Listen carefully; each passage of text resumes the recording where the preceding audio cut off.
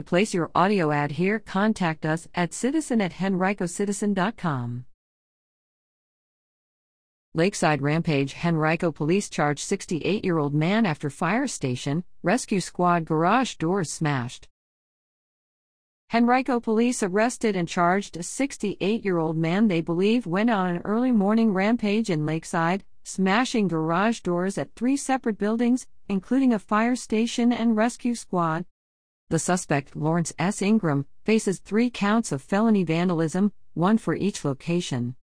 According to police, the first incident occurred when a Honda Odyssey struck the garage doors of Henrico Fire Station No. 5 in the 6900 block of Lakeside Avenue early Tuesday morning.